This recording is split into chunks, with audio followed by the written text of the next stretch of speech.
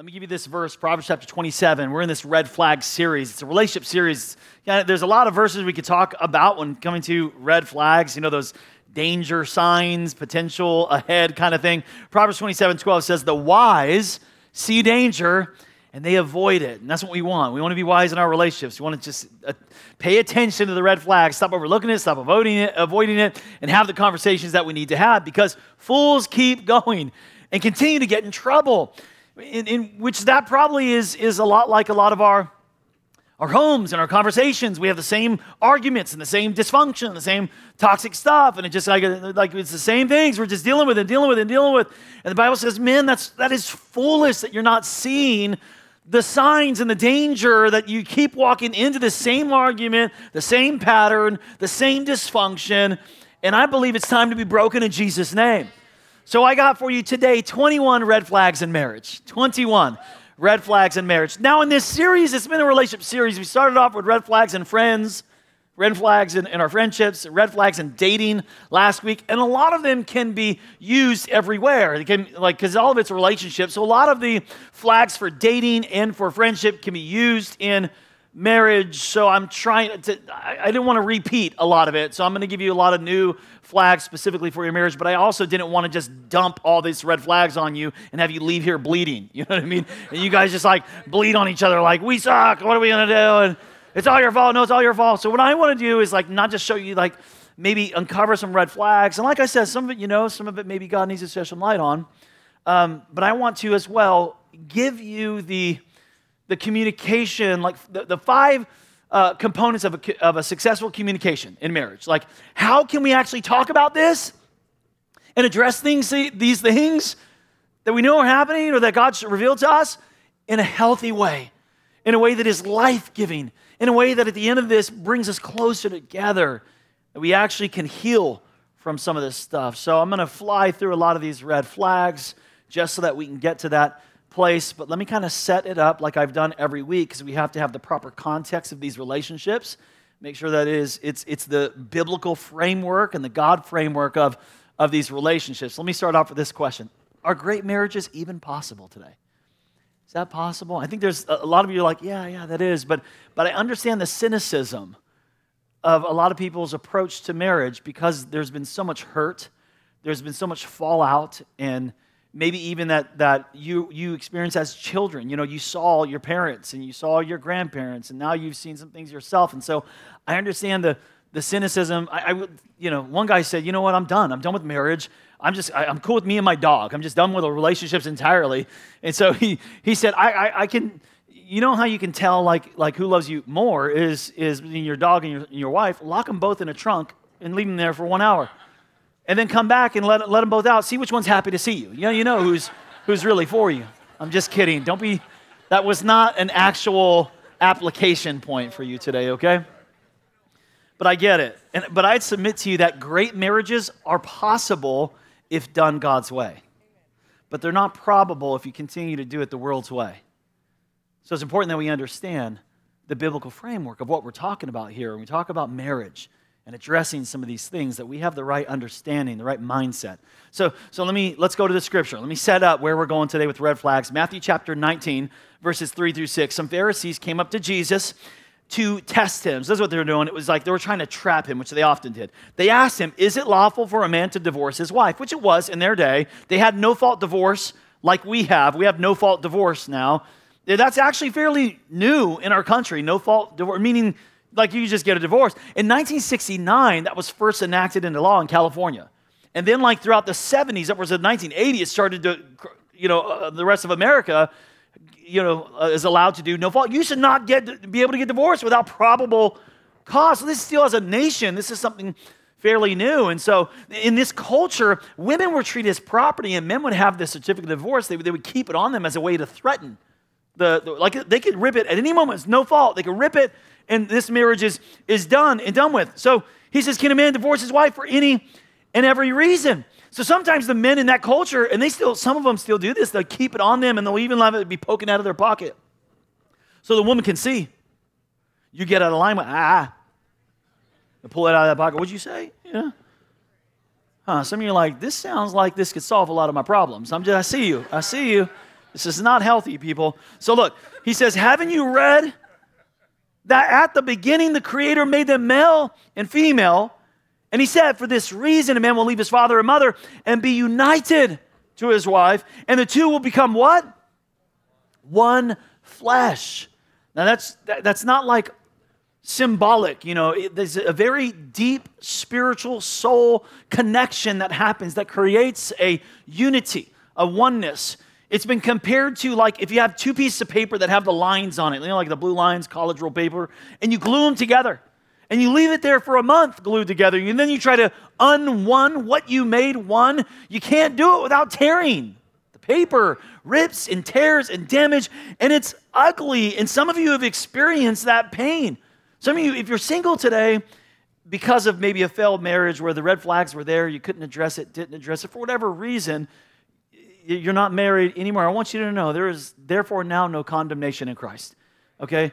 But what God wants us to do is to learn from the mistakes of our past, our relationship decisions, and he wants you to become a better man, a better woman. Amen, somebody?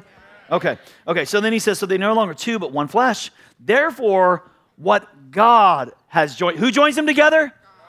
God joins them. Marriage is not an institution of civil authority. It is an institution of God, okay? What God has joined together, let no one separate. So he's saying, just don't think it's that easy. You can't unone, but Jesus isn't going, because that's the rule. No, he's going, no, you can't do that. Not because that's the rule, you can't. He's going, it's just not as easy as you think, man. You're going to rip, you're going to tear, you're going to cause a lot of pain. And the bond that's there isn't like just to create damage when it's separating. The bond was intended to be there so strong that there would be a level of intimacy and unity and connection at a deep soul level that no other human relationship would be able to have this oneness, this supernatural spiritual tie than a husband and wife joined together under God. So what do we do about that? We need to understand God's way. Before we get into the red flags, we got to understand that marriage is a covenant, not a contract. It's a covenant. What God has joined together. I mean, contracts are good when you're buying a car, buying a house or something. You got this big old list of stuff you sign and you're trying to protect your interests and your property. And because if you don't do this, and if you're going to do that, and then if you're not going to do that, then I get my money back, and I got to protect my stuff. Write it down like this: a contract is based on mutual distrust. That's why there's a contract. So that's why there's a lot of pages there. And that's why in marriages, some of you do things like prenups, because till death do us part. But if you ever start acting crazy, you ain't taking my stuff. You ain't taking my stuff. So we got to contract this thing out, and I got to protect my rights and protect my interests, protect my stuff. And let's make sure. And that's what contract is based on, mutual distrust. It's good for business, bad for marriage. Okay? But a covenant is based on mutual commitment. Now, a lot of people say they're committed, but it's not commitment if there's a line in the sand. If you got a way out, so you're saying, I'm committed to you as long as everything works out great, but the moment it starts working out great, I'm not committed anymore. Well, that's not commitment then. It was never commitment if you had that way out. Commitment means being willing to be unhappy for a while we work this out. Let me say that again. That's important. Commitment means I'm willing to be unhappy for a while we figure this out and work this out. You don't need commitment on the good days. You need commitment on the bad days. That's why there is a commitment. It's for those bad days. That's why there's a covenant. It's for when it does get bad and when it does get hard. So if you have any of these red flags that are happening and you see them, I don't want you to be like, oh, that's it then, man. We done. No, I'm going to help you. I want to provide. Hopefully the Holy Spirit can just give the revelation, the room, and the anointing today for you to have a conversation about some of this stuff. And even give you the tools of how to have that conversation. So let's look at it. 21. How many are ready? 21 red flags in marriage. You ready? Okay, number one, it's a red flag if there's a lack of emotional intimacy. like emotional connection and sharing where there is distance or isolation or maybe walking on eggshells around the other person. Maybe one person just, that was not their upbringing. You just don't share those things. You don't share hurts and dreams and pains and failures and feelings, and you don't share your day. I don't share my work day with you. Or maybe on the other end, maybe you've tried to and it didn't go well. So you can't be vulnerable. You feel like you can't be. There's not the safety to be emotionally vulnerable and to share because they've kind of used that against you a little bit. So when there is that kind of disconnection and distance and loneliness, I'm telling you, that will grind down the relationship and is destructive. No marriage will last if there's not emotional intimacy and connection. And it can lead to the second thing, number 2, red flag, if there hasn't been physical intimacy in a long time. Now, I'm not going to tell you how long of a time it needs to be. That's up to you to have the conversation about. I was talking to one guy after the service. He's like, I like to think of it like devotion. If you miss one day, you shouldn't miss 2. That's how long, I think it should be. I need every other day. Now, that's up to you, bro. You have that conversation. So I'm not going to tell you how often, but that's a red flag if there is a long time without you being physically intimate with your spouse. I did a whole message on this. If this is something that you guys, maybe you and your spouse, or you'd like to watch, it's in February of 2021. Go look on YouTube. Go look on our history. I did a message called Best Sex Ever, okay? And so we talked, it's in the Bible. It's all biblical, I promise you, okay? God created sex, and he created it to be such a beautiful thing for a man and woman who are married. So that's a red flag, though, if we're not coming together and satisfying each other's needs physically, okay? Number 3, they stop apologizing for bad behavior. They just get to a place where it's like, I am who I am. You marry me is what you get, that's it. I'm not going to change. This is who I am. So when a partner gets to a place where they're no longer growth oriented, they're no longer thinking, they think of themselves as very static. This is who I am. These are my habits. These are my thoughts. This is how I talk. This is how I have friends. This is what you get. It's such a destructive place to get at, where you're no longer thinking growth oriented or taking any ownership for the bad behavior that you have. Number 4, it's a red flag if you don't share passwords or bank accounts. Okay, I touched something there. Let's lean in. So here, there needs to be a healthy level of accountability in a relationship. If you are one flesh, why are you having secrets? Why are you withholding passwords if you are one? Why do you have your separate bank account where he can't see anything or she can't see anything? I encourage people in our pre-marriage process here at Discovery. I know maybe your background, your family, or for whatever reason, I don't know why people make this decision, but I don't encourage it. I think it's unhealthy. There's room for the enemy. She needs to be able to see anything at any time. Okay? Bank accounts, passwords, and everything. I'm not saying you dig in every day and let me see what you got. We'll talk about that in a moment. That's a different flag we'll get to, okay? But you need to be that, here I am. I'm an open book, and we are one together. So I'm seeing a lot of stares like this, okay? I'll just give you some stuff to talk about, y'all, okay? Number 5, where there's excessive jealousy or controlling behavior. Now, jealousy will lead to controlling behavior, where there's constantly texting and calling when you're separate, and not because you love them and you want to tell them something. You're like, who are you with? Who are you around? Or you FaceTime them, not to see their face. You want to see everyone else's faces around them. You're like, turn the camera around. And so he's got to pretend he's talking, hey, baby, this is where I'm at, hi. Yeah. That's excessive, jealous, controlling behavior that I'll get more into as we continue this. Where am I at? Number 9? Number 6? I'm skipping 3 already? Okay, number 6. Okay, unhealthy, red flag, unhealthy boundaries with the opposite sex. Okay, where there's, look, she's my friend. She's my friend, and And so we talk, we chat, we've just been friends for a long time. He's my only sane coworker. Everyone's crazy. Oh my gosh, we just connect because, it's just lunch. It's just a lunch. And just no one else to really hang out with. It's just coffee. And look, this is a red flag if you have not talked about boundaries with the opposite sex in your marriage. This is something that you need to have a conversation about if you haven't had the conversation. So Veronica and I have boundaries. We actually have boundaries for our staff as well. Even when that's on staff, as a pastor or not here at Discovery Church, there are boundaries, man. You cannot, if you are married, you cannot get in a car alone with another woman. You cannot take a drive. I don't care if we're all going to the same place and you're getting in the car and we're carpooling. You don't get into a car with another woman if you're married, okay? You don't have lunch or coffee with another woman alone if you're married. You ain't going to sit down at the table and have a coffee. I don't care if you're the leader. You better figure out something, man. Have someone else there or do it in a different place. You ain't going out that way, okay?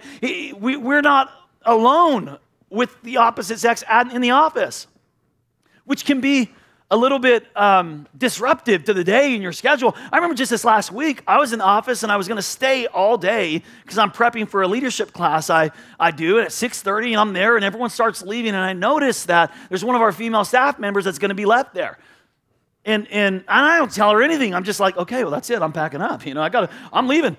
And yes, it's a little bit inconvenient. Now I got 20 more minutes out of my day. I'm only spending there 45 minutes and I'm coming back, but I am not going to stay in the office alone with the opposite sex. And before you go, well, Pastor Jason's got a problem here. They must got some problems in there. This is a healthy boundary that we have created, that we want to be a good model to the other couples and marriages and pastors, that there needs to be boundaries with the opposite sex. Have a conversation, you guys. Number 7, you argue over who's right and wrong.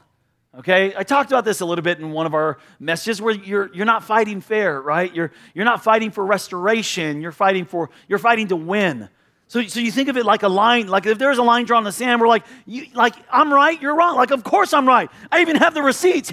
Look. This is. Don't you see? I got the scriptures to prove it too. Like I'm right. Come on this side.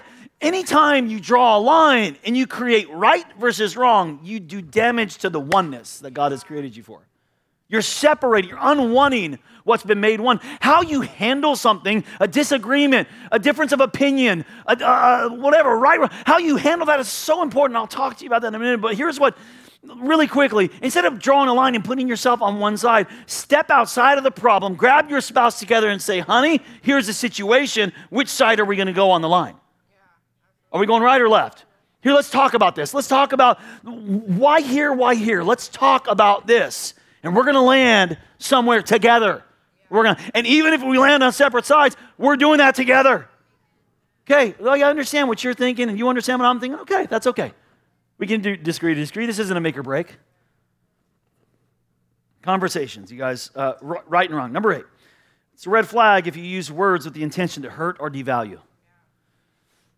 Relationships can get to this place really quickly, can escalate really quickly, where hurt people. So when I'm hurt in the relationship and I'm not feeling valued, I'm not feeling respected, I just want to hurt them back. So I take a little jab, I make a little comment, and I really want to see them flinch. I want to see them cry. I want to inflict pain like I'm hurting. Maybe even afterwards you think like I didn't mean that. I really didn't mean that. I don't mean that what I said. I was just angry. I don't mean that. I love you, and I don't think you're crazy. And I don't think you're an idiot. I don't think you're stupid. And you have to go back and say, backtrack all these words. It's a dangerous place to be at in your marriage where you intentionally inflict wounds on each other and devalue each other. Number 9, they pick and choose certain scriptures that benefit them.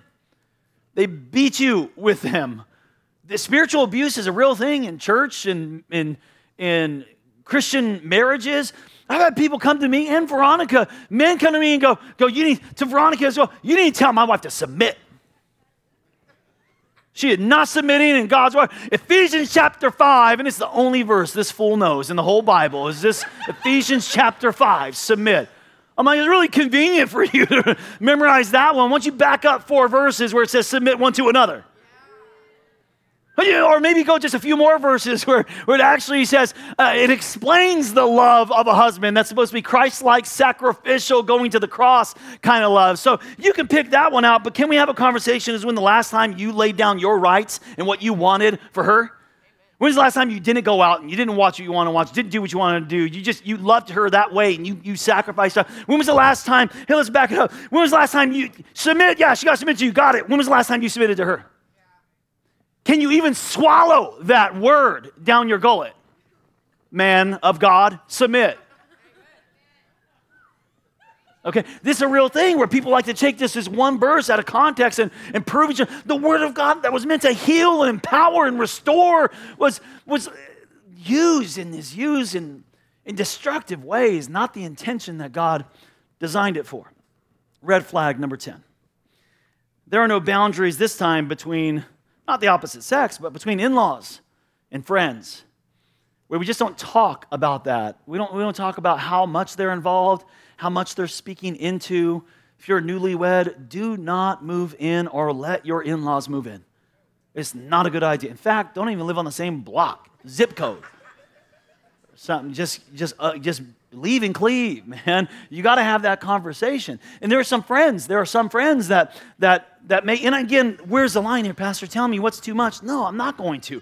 That's for you and your spouse to talk about, to figure out, to have the conversation in a life-giving and healthy way of hey, this one here, this friend, I just think that you're going out way too much, and he's going out way too much. I feel like that's just too much for me. Can we talk about that? That just needs to be a conversation if that's a red flag for you. They pick and choose, or there are no boundaries between in-laws or friends. Number 11, you prioritize time with kids over time with each other. This is so huge in our culture, you guys, and you need to know that your kids need to see you model a healthy marriage. They need that from you. They need to know that you prioritize your spouse over them.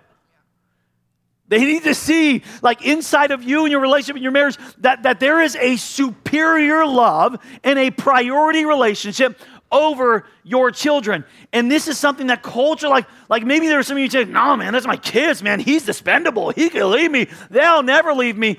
Here's what you need to know. If you are not modeling that kind of love, that a relationship between a spouse is superior in priority, then you are failing your responsibility as a godly person, as a godly husband or a godly wife.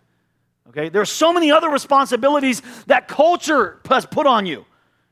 For your kids, responsibility after responsibility, to where it's like stressful to be a parent nowadays. It's so high demand to be a parent. It's tiring. And it was never meant to be that way. It wasn't meant to be so hard. Parenting's so hard. Really? I mean, I get it. I have kids, and they can hurt you and inflict wound like nobody else, but maybe you need to let them figure some stuff out and get out of the way. Maybe you need to let them fail a little bit. Maybe you need to just like, no, I'm not going to sign you up for another. Do the homework yourself. There's Google. I'm going on a date. You know? They come up in like your conversations. You just let them interrupt. You're like, one more time, I'm going to smack you in the mouth, okay? I'm talking to dad right now. Be quiet. When's the last, so you prioritize it, whatever their needs are,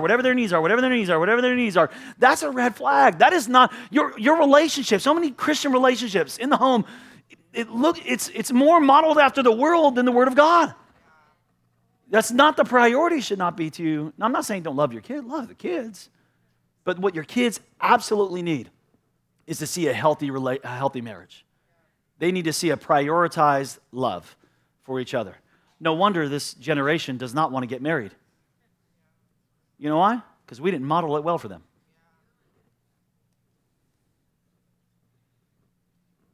Okay, where are we at? Number 12? Number 12. Red flag. They don't have any friends. Yeah, if your partner doesn't have any friends of their own, this can be a red flag for a couple different reasons. Number one, maybe they are unable to maintain healthy friendships over a long period of time. Like they cycle through friends, Like every few years, it's new friends, and they're just cutting people off because they just don't know how to handle the tension, the challenges, the differences that are necessary to maintain a healthy relationship over a long period of time. Or maybe they're not unable, they're just unwilling. They just don't care. They don't have the empathy or the need. And either way, it's a red flag because you need people. You do.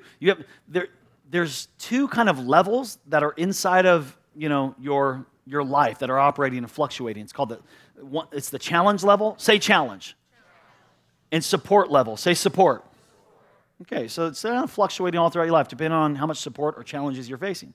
So when you're facing more challenges in life, like you got a promotion, you got more people you're overseeing, the world is crazy and getting crazier in demands and commitments and da-da-da-da. And so like your challenge is increasing. What happens often the time when we're being more challenged, our support, we don't increase it, we actually decrease it.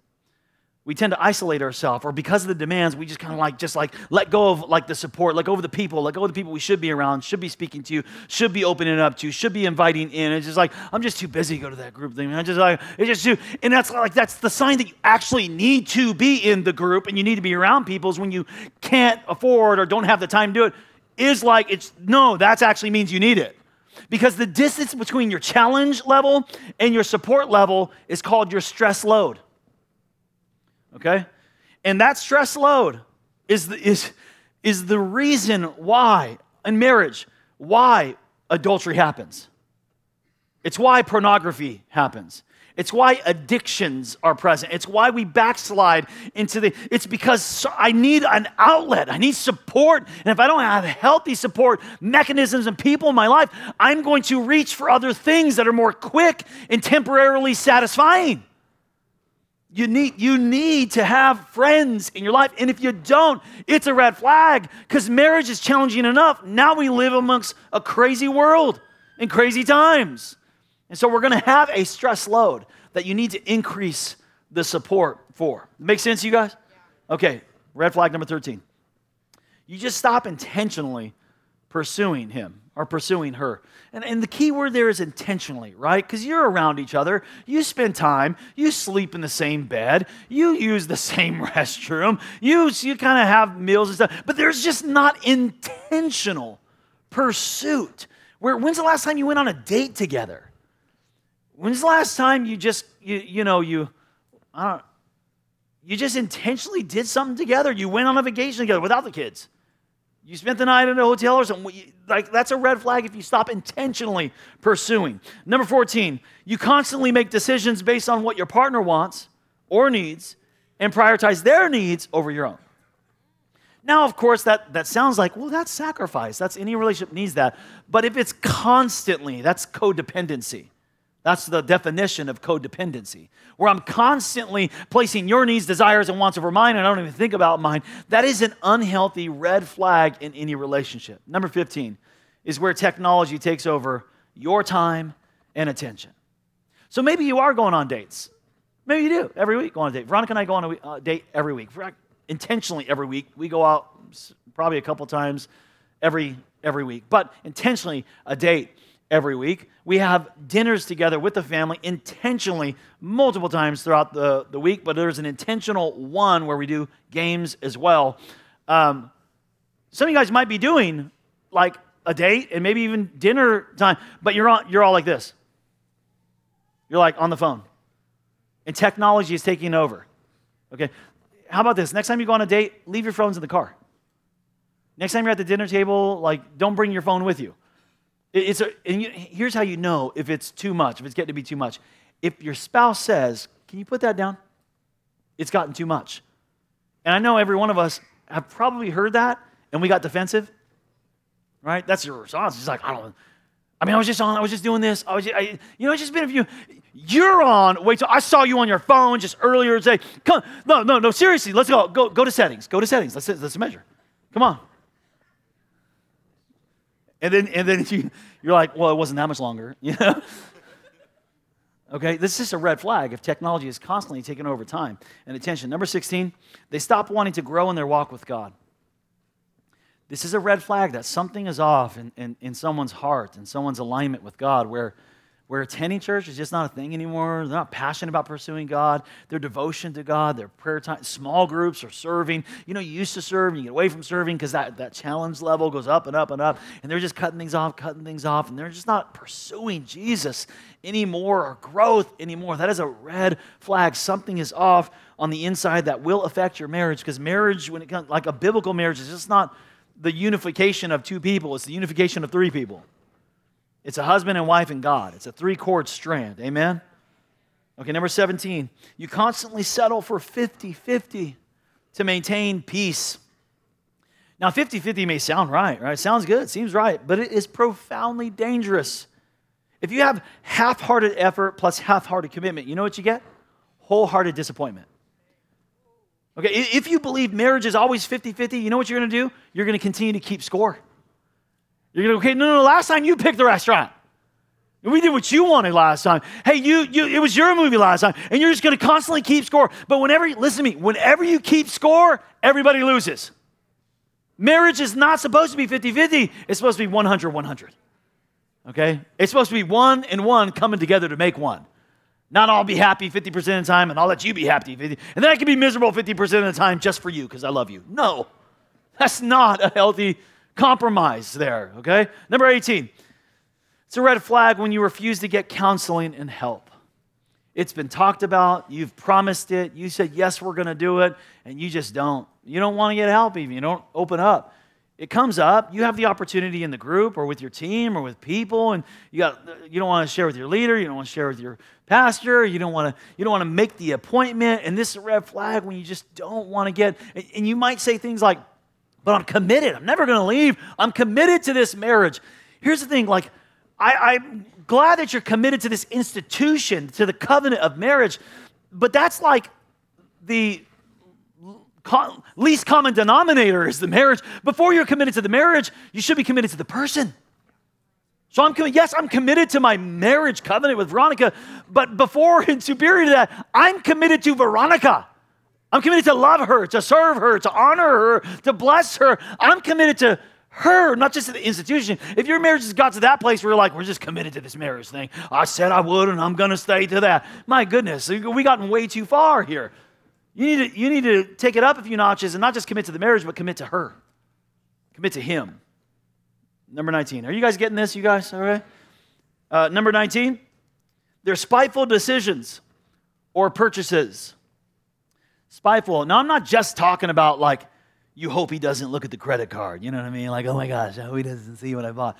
That's a yellow flag. You know what I mean? It's not necessarily a red flag, I don't think. I'm talking about spiteful decisions where because you're not being satisfied or what the other person is doing and how they're going about things, you say, well, that's what he's going to do, then I'm going to buy this myself. I'm just going to go ahead and no, I know he doesn't like it when I do this, but I'm going to do it anyway. I know she don't like that, and if she's going to be like that, I'm just going to go ahead and I'm going to go for this. Okay, that is a red flag if you are making spiteful decisions that are out of spite, trying to hurt, knowing that they don't want you to do it, and you're going to spitefully do it anyway, or spitefully purchase it anyway. Red flag number 20, you're threatening leaving, separating, or divorce. If it's gotten to that place, this message is for you, man. You're here on purpose. You're here on purpose for a purpose. We, get to this place where we threaten, maybe you pack it up, you start packing stuff, or that's it, you may even say maybe it's not going to work then, and it just escalates to that point, well, maybe it's not going to work. You even may say divorce, and I hope today that I want to challenge you, take it off the table, man. Stop threatening it, stop using the word, and recommit, re-up on your covenant commitment that you've made. Number 21, there's constant arguing and criticizing. It's just gotten where it's not fun anymore. You're not happy anymore, and I get it. Constant arguing. Relationships are difficult. Marriage can be difficult, but the scripture is very clear that marriage is a blessing when it's a blessing. But marriage is a curse when it's a curse. When it's not a blessing, it's not a blessing. The scripture tells us as much. Look what it says in Proverbs 18, 21 and 22. And I think it's very intentional that the Proverb 21 is right before 22. Look what it says. Death and life are in the power of the what? Oh, I'm going to help you out here, you guys, because this thing is getting you in trouble. It's not the fact that you just have problems. Everybody has problems. Every marriage has problems. Every relationship has problems. It's you're making it worse with this thing. It's how we're processing and communicating it. It's not getting it to a healthy, restorative place, to a healing place. Death and life are in the power of the tongue. And those who live it will eat its fruit. And then intentionally, here's what he says next. He who finds a wife finds a good thing. And all the ladies said. And obtains favor from the Lord. I'm a blessing. Amen. Marriage is a blessing when it's a blessing.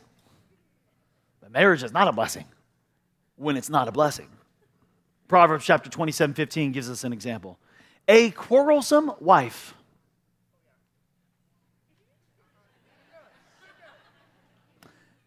is as annoying as a constant dripping on a rainy day. Marriage is not a blessing when it's not a blessing. I mean, God intended it to be, but some obviously can get to a place where it is not a blessing. And so to be an equal gender offender and not just offend the women, let me turn your attention to 1 Jason chapter 4, verse 9. It's better to step into warm dog poop or pass a kidney stone than to marry a man who is a self-centered, narcissistic jerk. There you go. That's from the SBIB version. Should be in the Bible version right there, okay? All right, so what do? You guys see it. You guys, every marriage has growing opportunities. Maybe there's red flags that are already present. Maybe you've tried to address some of them. Maybe some of them you're like, whoa, we need to talk about that. We've never talked about that. What do? Well, let me help you. Give you the components of a healthy, like successful communication in marriage that today, in Jesus' name, is going to be the most healthy, life-giving, healing conversations that your marriage has ever had. In Jesus' name, like that's going to happen today. There's going to be anointing and grace for you to go to places in your marriage and in your conversation that you are not willing or able or had capacity to go. But today, in Jesus' name, there is a new level of anointing and grace that God is being released to heal your marriage. Okay, five components that we need to understand. They all begin with T, okay? Here's the first one. The first one is the right tone. We got to watch our tone when we're talking about these things, man. These difficult things, these red flags. We got to have the right tone. Tone is critically important to successful communication. So to give you an example, I'm going to say the same thing 3 different times, and it's going to mean 3 different things. Same thing. I'm going to say 3 different times. Here it is. Okay, I understand. I'll do it. Okay, I understand. I'll do it. Okay, I understand. I'll do it. The same thing that was said. 3 totally different meanings. One was happy, one was frustrated, one was angry. Tone communicates care. So as you're talking about these things that need to be addressed, they're red flags for a reason. Danger. Okay? Stop just continuing going forward and getting in trouble. Talk about it, but watch your tone. You could be saying the right thing in the wrong way and totally mess it up and think it's their fault because they're wrong. No, your tone is wrong. Okay? So it's this, death and life. It's not just that problem. Oh, we need to deal with that. No. This thing, man, is either going to lead you to death or lead you to life today. The right tone. Number 2, time. It's got to be the right time. Don't do it in the lobby. Don't do it in the car. Don't even do it in the car. Don't do it. Nothing, no difficult conversation is good between like trying A to B. You need the right time and enough time. The right time and enough time. You want to make sure that you're making the time to address the challenges and the red flags. You know what the right time is? The best time to communicate is proactively. Proactive communication is the best communication. It's where you actually have it, scheduled. It's a rhythm. We're going to sit down and we're going to talk about what's this week. Hey, here's where we're going this week. Hey, we're going to your mom's house. Can we talk about this? Can I get a safe word? You know what I mean? Because it's just because it's going to be a thing, and we know it's going to be a thing, and or you know what, this is like I'm going again to this thing, and last time I went to this event or went to this thing, there was a little bit of tension between. Can we talk about how can we do that and do it?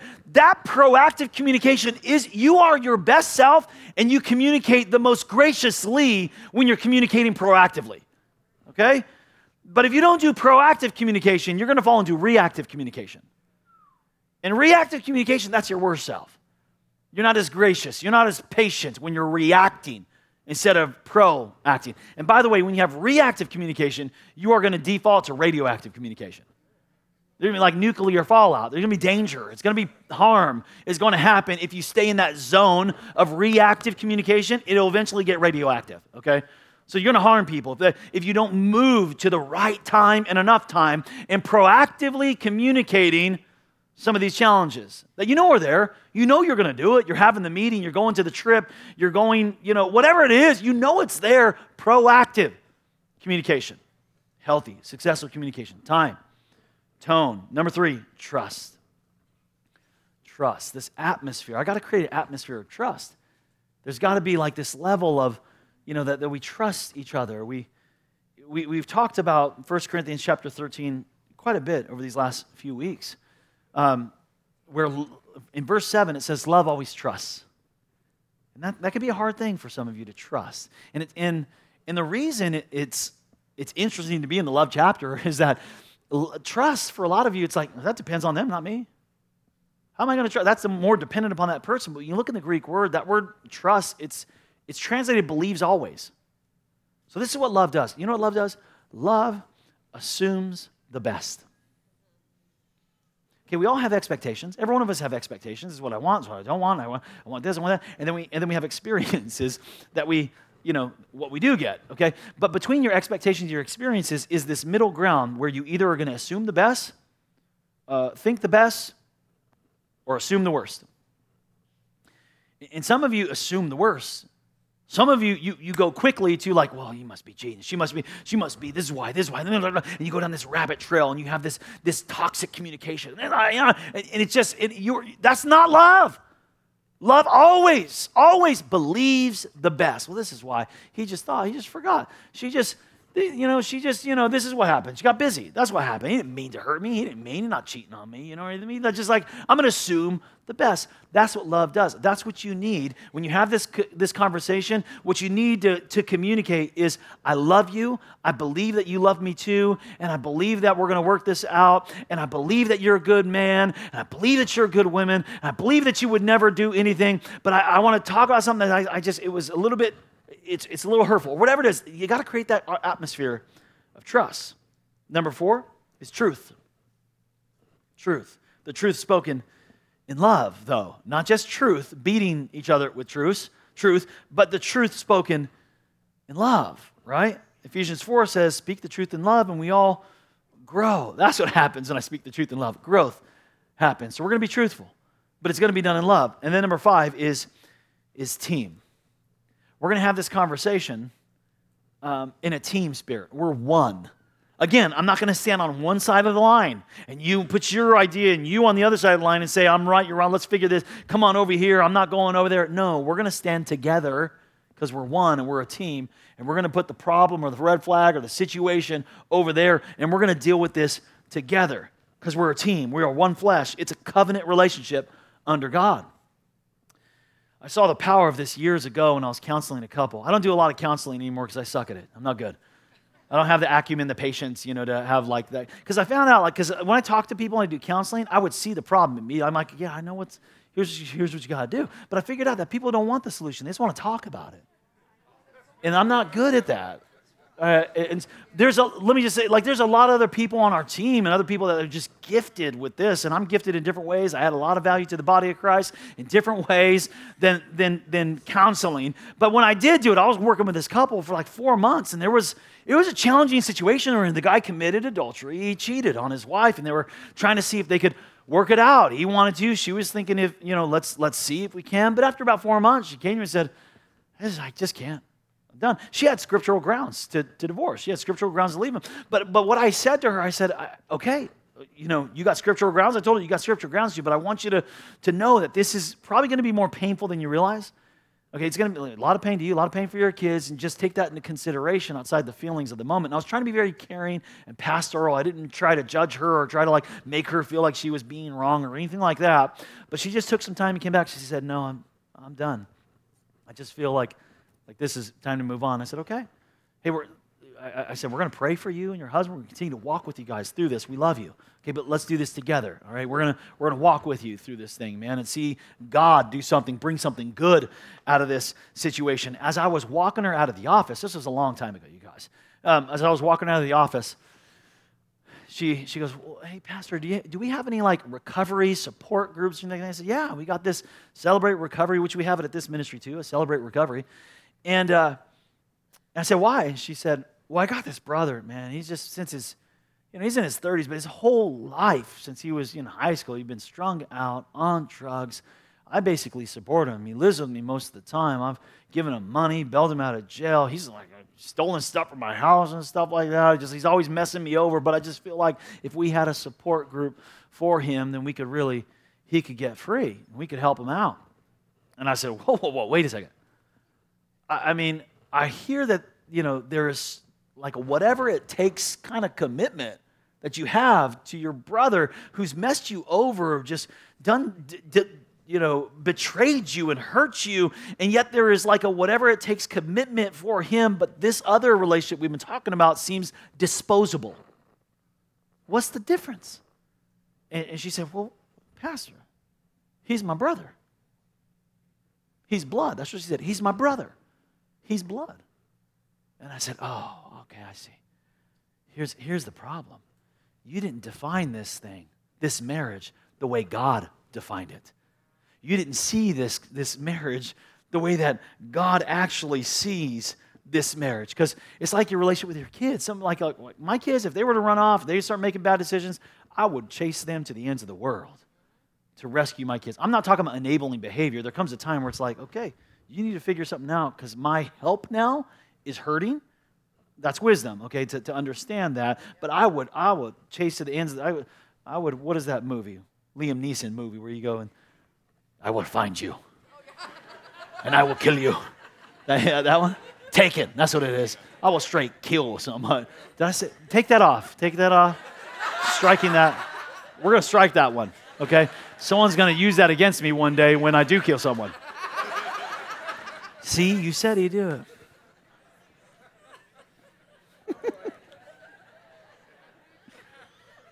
We got all this commitment to our kids, but I really think that God wants that same level of commitment to your spouse, that covenant relationship. Let me show it to you. Malachi chapter 2, verse 6. God says, "So be on your guard and do not be unfaithful to the wife of your youth." Why? Because that's the rule. No, that's not why. Watch this. "The man who hates and divorces his wife, says the Lord, the God of Israel, does violence to the one he was supposed to protect." So it was in that moment that God is going, wait, no. In that moment, he's strung out. He's on drugs. He needs to get bailed out. He's even betraying you. That's where God is going. That's why I gave you him as a sister. That's why you're there. But we need to understand, and we understand that in blood relationships, but you need to understand that same commitment, covenant, should show up in our marriages. Some years ago, one of my kids made a big mistake, and I could have came down on them and punished them and told them, "Mike, you know better. What's the matter with you?" But it was in that moment I felt like this was a defining moment for my child. And the way I approached it is I told them how much I love them. I said, "I love you so much, and I will never, nothing you can ever do can make me stop loving you. And I know right now you need my love and my presence in your life more than ever. And I want you to know I'm committed forever to you, and we're going to get through this." That moment was so empowering for my child. And to be honest, I never felt more in love to my child than in that moment. I really felt like my heart was gravitated to them. I didn't want to push them away and go, "Darn you." I wanted to bring them close. That's what love does. Love doesn't give a person what they deserve. It gives a person what they need. So watch this next verse. He says, so be on your guard. Why? Because you're going to feel like bailing. Be on your guard and do not be unfaithful. Now, I'm not advocating you stay in an abusive relationship. By the way, we'll give advice too. Like if there's abuse and certain things, like maybe there needs to be some separation for a season of healing and growth, and so that may happen. But here's God saying, like, it was in the moment that love was supposed to show up that you did violence to the one. So what do? I think before you have these conversations later today, I want you to refresh your commitment, to refresh your covenant. I want three things today. 3 commitments today to make before you have the conversation later.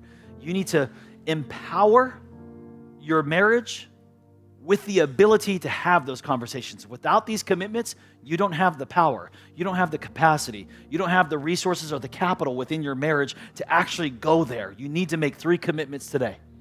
Here they are. Together, we will make the choice to love.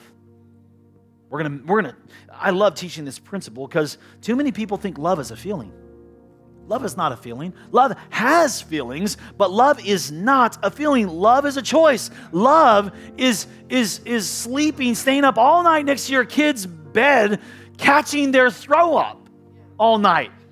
I don't feel good. That's terrible. I hate that. But that's what love is. Love gets that bowl and empties it out real quick and comes back for the next projectile vomit coming out, okay? That's what love does. That's not a feeling. That's love. Colossians 3:14, and over all these virtues, look what he says, put on love. I appreciate that he didn't say have love, because you don't have love, you choose love. You put it on like it's a coat.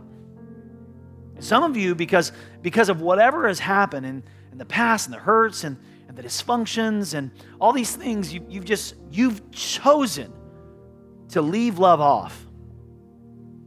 But what you need to know, listen, your choices need to lead you. Your feelings will follow. Choices lead, feelings follow. Put on love, which binds them all together in perfect unity. I'm gonna, honey, okay, we're gonna choose this. We're refreshing our commitment for the conversation that need to be happening. We're gonna choose love. I'm gonna be willing to be unhappy for a while we figure this out. I'm gonna choose love anyway. I'm gonna love you through this. Got to make that commitment today before the conversation. Number 2, we will prioritize this relationship. We're going to do that. That's a commitment we're going to make before the outcome of these conversations. I'm telling you right now, I'm going to love you before the outcome. I'm going to love you. I'm going to put it on. And I'm going to prioritize this relationship. Priority is so important. We talk about that a lot here at Discovery. I think it's important in our relationship with God, but what you need to know as well, priority is important to your marriage as well. Like outside of every other human relationship, your marriage needs to be the priority. And other things are stealing time, stealing attention, and we need to come back to this place. You know what, babe? You know what? We're going to make this thing a priority again. We're going to be intentional. Again, Galatians 6 says, do not be deceived. God can't be mocked. A man reaps what he sows. I love that. That means if you don't like what you're getting, look at what you're giving. Stop complaining about what it is not, what he's not, what she's not, what you don't have, and start sowing something different. Let us not become weary in doing good. You don't understand. He's just terrible, and she's just always this and always that. I get it. You just need to keep sowing. Keep sowing. Keep sowing. For in the proper time, you will reap a harvest if we do not give up. Do not give up. Man, we're refreshing our commitment. It's what you need. This covenant, this level of commitment, it's going to give you the power, the anointing, the grace you need to have the conversation you need to have. Without this, it doesn't work. Without the covenant, it doesn't work. Without God's standard of marriage, you don't have the power to succeed in it. I'm choosing to love you no matter what, and I'm going to prioritize this. I'm willing to be unhappy for a while we figure this out, baby. And then this last one, I could put it at the end of every sermon, but I'd like to maybe for you to make it together. Like for this to be your re-covenant, your recommitment as we get ready to have some conversations. The most healing, the most important, the most life-giving conversations our marriage has ever had. Number 3, honey, we're gonna trust God through this. We're gonna trust God. I'm not gonna put all my trust in you to fix it, or I'm not gonna fix it. We don't have all the answers. Hey, here's what we're gonna do. Together, we're gonna trust God. Because Psalm 127 says, unless the Lord builds the house, all of this is in vain.